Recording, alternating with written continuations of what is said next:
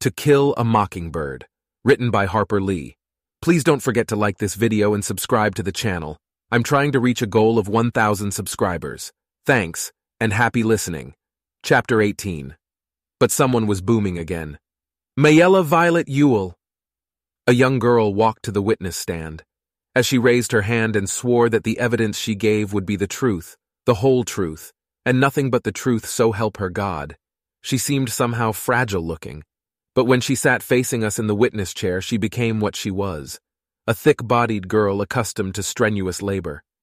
In Macomb County, it was easy to tell when someone bathed regularly, as opposed to yearly libations. Mr. Ewell had a scalded look, as if an overnight soaking had deprived him of protective layers of dirt. His skin appeared to be sensitive to the elements. Mayella looked as if she tried to keep clean, and I was reminded of the row of red geraniums in the Ewell yard. Mr. Gilmer asked Mayella to tell the jury in her own words what happened on the evening of November 21st of last year. Just in her own words, please. Mayella sat silently. Where were you at dusk on that evening? Began Mr. Gilmer patiently. On the porch. Which porch? Ain't but one, the front porch. What were you doing on the porch? Nothing. Judge Taylor said. Just tell us what happened. You can do that, can't you? Mayella stared at him and burst into tears. She covered her mouth with her hands and sobbed. Judge Taylor let her cry for a while. Then he said, That's enough now. Don't be afraid of anybody here as long as you tell the truth. All this is strange to you, I know, but you've nothing to be ashamed of and nothing to fear. What are you scared of? Mayella said something behind her hands. What was that? Asked the judge. Him, she sobbed, pointing at Atticus. Mr. Finch? She nodded vigorously, saying, Don't want him doing me like he done Papa, trying to make him out left-handed. Judge Taylor scratched his thick white hair. It was plain that he had never been confronted with a problem of this kind. How old are you? He asked. 19 and a half, Mayella said. Judge Taylor cleared his throat and tried unsuccessfully to speak in soothing tones. Mr. Finch has no idea of scaring you, he growled, and if he did, I'm here to stop him. That's one thing I'm sitting up here for. Now you're a big girl, so you just sit up straight and tell us what happened to you. You can do that, can't you? I whispered to Jem. Has she got good sense? Jem was squinting down at the witness stand.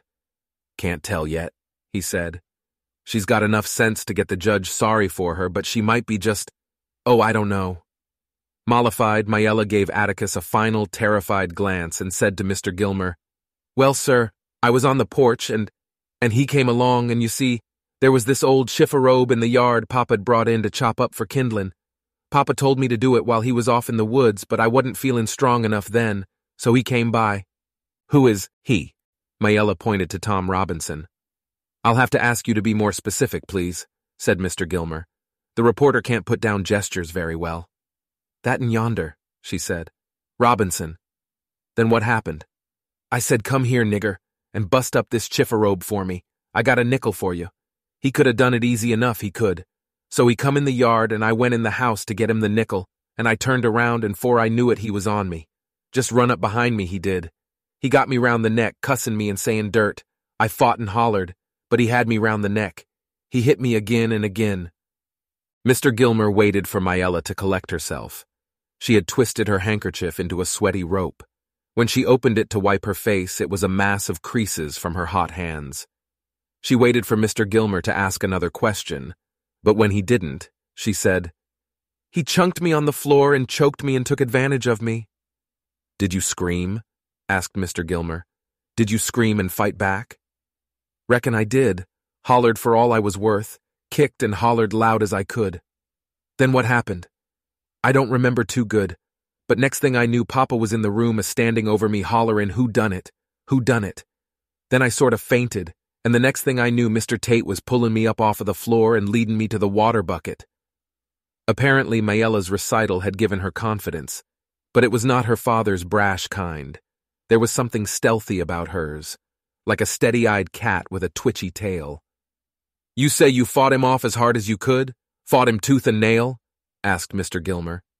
I positively did, Mayella echoed her father. You are positive that he took full advantage of you? Maella's face contorted, and I was afraid that she would cry again. Instead, she said, "He done what he was after." Mr. Gilmer called attention to the hot day by wiping his head with his hand. "That's all for the time being," he said pleasantly. "But you stay there. I expect big bad Mr. Finch has some questions to ask you." "State will not prejudice the witness against counsel for the defense," murmured Judge Taylor primly. "At least not at this time." Atticus got up grinning, but instead of walking to the witness stand, he opened his coat and hooked his thumbs in his vest. Then he walked slowly across the room to the windows. He looked out, but didn't seem especially interested in what he saw. Then he turned and strolled back to the witness stand. From long years of experience, I could tell he was trying to come to a decision about something. "Miss Maiella," he said, smiling, "I won't try to scare you for a while, not yet. Let's just get acquainted. How old are you?" "Said I was 19. Said it to the judge yonder." Maiella jerked her head resentfully at the bench. So you did, ma'am. You'll have to bear with me, Miss Maiella. I'm getting along and can't remember as well as I used to. I might ask you things you've already said before, but you'll give me an answer, won't you?" "Good." I could see nothing in Maella's expression to justify Atticus's assumption that he had secured her wholehearted cooperation. She was looking at him furiously. "Won't answer a word you say long as you keep on mocking me," she said. "Ma'am?" asked Atticus, startled. "Long's you keep on making fun of me." Judge Taylor said, "Mr. Finch is not making fun of you. What's the matter with you?" Maiella looked from under lowered eyelids at Atticus, but she said to the judge, "Long's he keeps on calling me ma'am and saying Miss Maiella, I don't have to take his sass, I ain't called upon to take it." Atticus resumed his stroll to the windows and let Judge Taylor handle this one. Judge Taylor was not the kind of figure that ever evoked pity, but I did feel a pang for him as he tried to explain. "That's just Mr. Finch's way," he told Maiella. "We've done business in this court for years and years, and Mr. Finch is always courteous to everybody. He's not trying to mock you, he's trying to be polite. That's just his way." The judge leaned back. "Atticus, let's get on with these proceedings, and let the record show that the witness has not been sassed, her views to the contrary." I wondered if anybody had ever called her ma'am or Miss Maiella in her life. Probably not, as she took offense to routine courtesy. What on earth was her life like? I soon found out. "You say you're 19, Atticus resumed. "How many sisters and brothers have you?" He walked from the windows back to the stand. "Sebum," she said, and I wondered if they were all like the specimen I had seen the first day I started to school. "You the eldest? The oldest?" "Yes." "How long has your mother been dead?" "Don't know. Long time." "Did you ever go to school?" "Read and write good as Papa yonder." Maiella sounded like a Mr. Jingle in a book I had been reading. "How long did you go to school?" 2 year, 3 year, dunno. Slowly but surely I began to see the pattern of Atticus's questions. From questions that Mr. Gilmer did not deem sufficiently irrelevant or immaterial to object to, Atticus was quietly building up before the jury a picture of the Yules' home life. The jury learned the following things. Their relief check was far from enough to feed the family, and there was strong suspicion that Papa drank it up anyway. He sometimes went off in the swamp for days and came home sick. The weather was seldom cold enough to require shoes, but when it was, you could make dandy ones from strips of old tires. The family hauled its water in buckets from a spring that ran out at one end of the dump. They kept the surrounding area clear of trash, and it was everybody for himself as far as keeping clean went. If you wanted to wash, you hauled your own water. The younger children had perpetual colds and suffered from chronic ground itch. There was a lady who came around sometimes and asked Maiella why she didn't stay in school. She wrote down the answer. With 2 members of the family reading and writing, there was no need for the rest of them to learn. Papa needed them at home. "Miss Maiella," said Atticus in spite of himself, "a 19-year-old girl like you must have friends. Who are your friends?" The witness frowned as if puzzled. "Friends?" "Yes. Don't you know anyone near your age, or older, or younger? Boys and girls? Just ordinary friends?" Maella's hostility, which had subsided to grudging neutrality, flared again. "You making fun of me again, Mr. Finch?" Atticus let her question answer his. Do you love your father, Miss Mayella? Was his next. Love him, what you mean? I mean, is he good to you? Is he easy to get along with? He does tolerable, except when. Mayella looked at her father, who was sitting with his chair tipped against the railing. He sat up straight and waited for her to answer. Except when nothing, said Mayella. I said he does tolerable. Mr. Ewell leaned back again. Except when he's drinking? Asked Atticus so gently that Mayella nodded. Does he ever go after you? How you mean? When he's riled, has he ever beaten you? Mayella looked around, down at the court reporter, up at the judge. Answer the question, Miss Mayella, said Judge Taylor. My paws never touched a hair of my head in my life, she declared firmly. He never touched me. Atticus's glasses had slipped a little, and he pushed them up on his nose.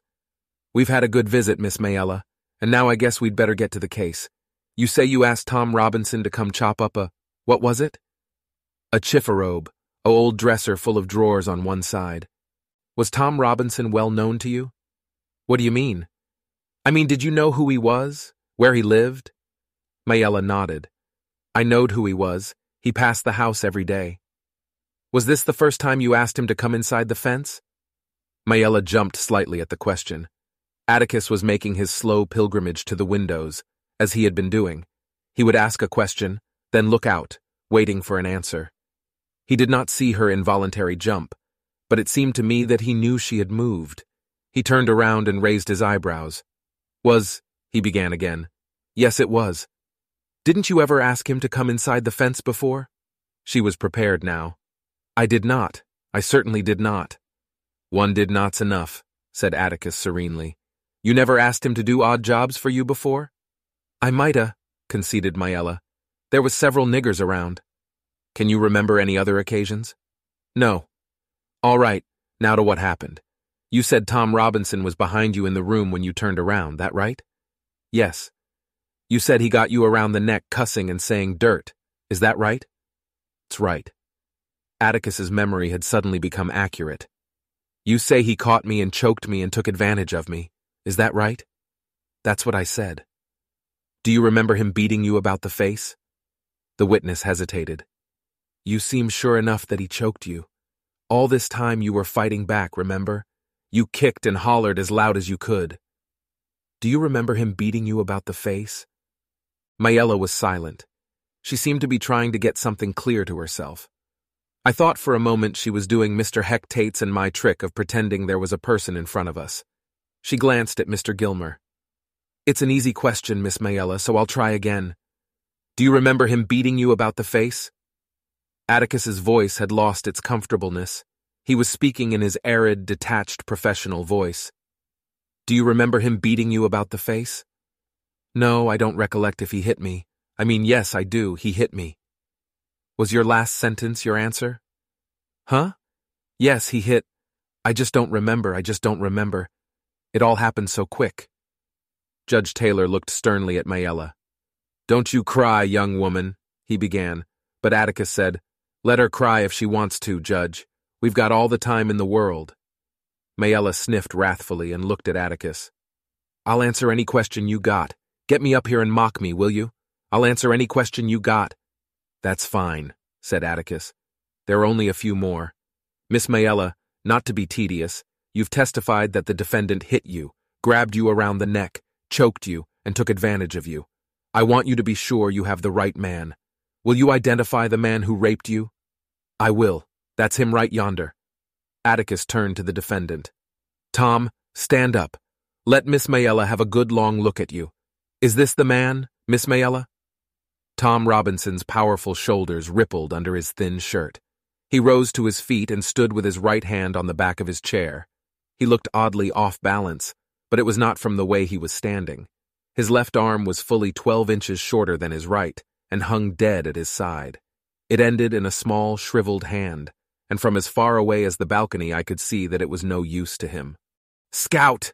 Breathed Jem. Scout! Look! Reverend, he's crippled! Reverend Sykes leaned across me and whispered to Jem. He got it caught in a cotton gin, caught it in Mr. Dolphus Raymond's cotton gin when he was a boy. Like to bled to death. Tore all the muscles loose from his bones. Atticus said, Is this the man who raped you? It most certainly is. Atticus's next question was one word long. How? Mayella was raging. I don't know how he done it, but he done it. I said it all happened so fast, Now let's consider this calmly, began Atticus. But Mr. Gilmer interrupted with an objection. He was not irrelevant or immaterial, but Atticus was browbeating the witness. Judge Taylor laughed outright. Oh, sit down, Horace, he's doing nothing of the sort. If anything, the witness is browbeating Atticus. Judge Taylor was the only person in the courtroom who laughed. Even the babies were still, and I suddenly wondered if they had been smothered at their mother's breasts. Now, said Atticus, Miss Mayella, you've testified that the defendant choked and beat you. You didn't say that he sneaked up behind you and knocked you cold, but you turned around and there he was. Atticus was back behind his table, and he emphasized his words by tapping his knuckles on it.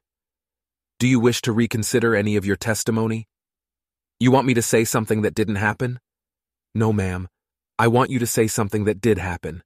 Tell us once more, please. What happened? I told you what happened. You testified that you turned around and there he was. He choked you then? Yes. Then he released your throat and hit you? I said he did. He blacked your left eye with his right fist? I ducked and it glanced, that's what it did. I ducked and it glanced off. Mayella had finally seen the light.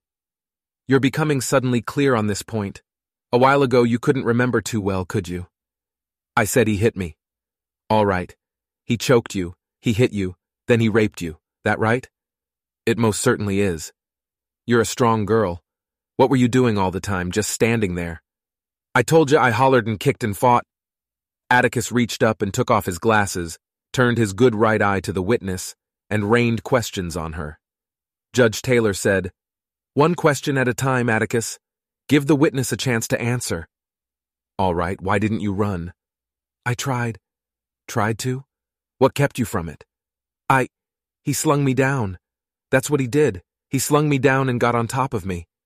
You were screaming all this time? I certainly was. Then why didn't the other children hear you? Where were they? At the dump? Where were they? No answer. Why didn't your screams make them come running? The dump's closer than the woods, isn't it? No answer. Or didn't you scream until you saw your father in the window? You didn't think to scream until then, did you? No answer. Did you scream first at your father instead of at Tom Robinson? Was that it? No answer. Who beat you up? Tom Robinson or your father? No answer. What did your father see in the window? The crime of rape or the best defense to it? Why don't you tell the truth, child? Didn't Bob Ewell beat you up? When Atticus turned away from Mayella, he looked like his stomach hurt, but Mayella's face was a mixture of terror and fury.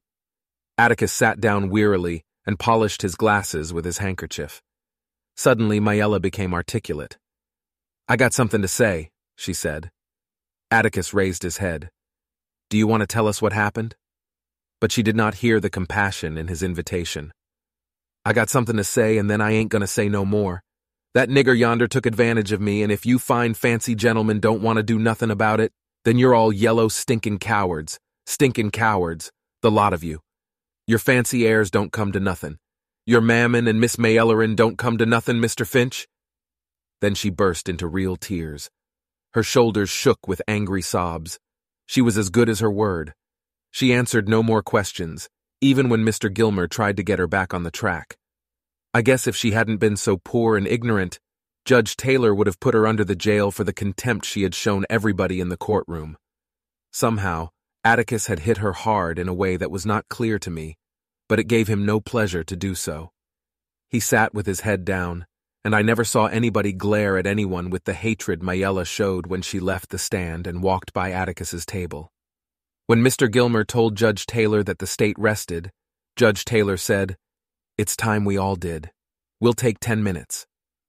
Atticus and Mr. Gilmer met in front of the bench and whispered. Then they left the courtroom by a door behind the witness stand, which was a signal for us all to stretch. I discovered that I had been sitting on the edge of the long bench, and I was somewhat numb. Jem got up and yawned. Dill did likewise, and Reverend Sykes wiped his face on his hat. The temperature was an easy 90, he said. Mr. Braxton Underwood, who had been sitting quietly in a chair reserved for the press, soaking up testimony with his sponge of a brain, allowed his bitter eyes to rove over the colored balcony, and they met mine. He gave a snort and looked away. "Jem," I said, "Mr. Underwood's seen us." "That's okay. He won't tell Atticus. He'll just put it on the social side of the Tribune." Jem turned back to Dill, explaining, I suppose, the finer points of the trial to him, but I wondered what they were. There had been no lengthy debates between Atticus and Mr. Gilmer on any points. Mr. Gilmer seemed to be prosecuting almost reluctantly. Witnesses had been led by the nose as asses are, with few objections. But Atticus had once told us that in Judge Taylor's court, any lawyer who was a strict constructionist on evidence usually wound up receiving strict instructions from the bench.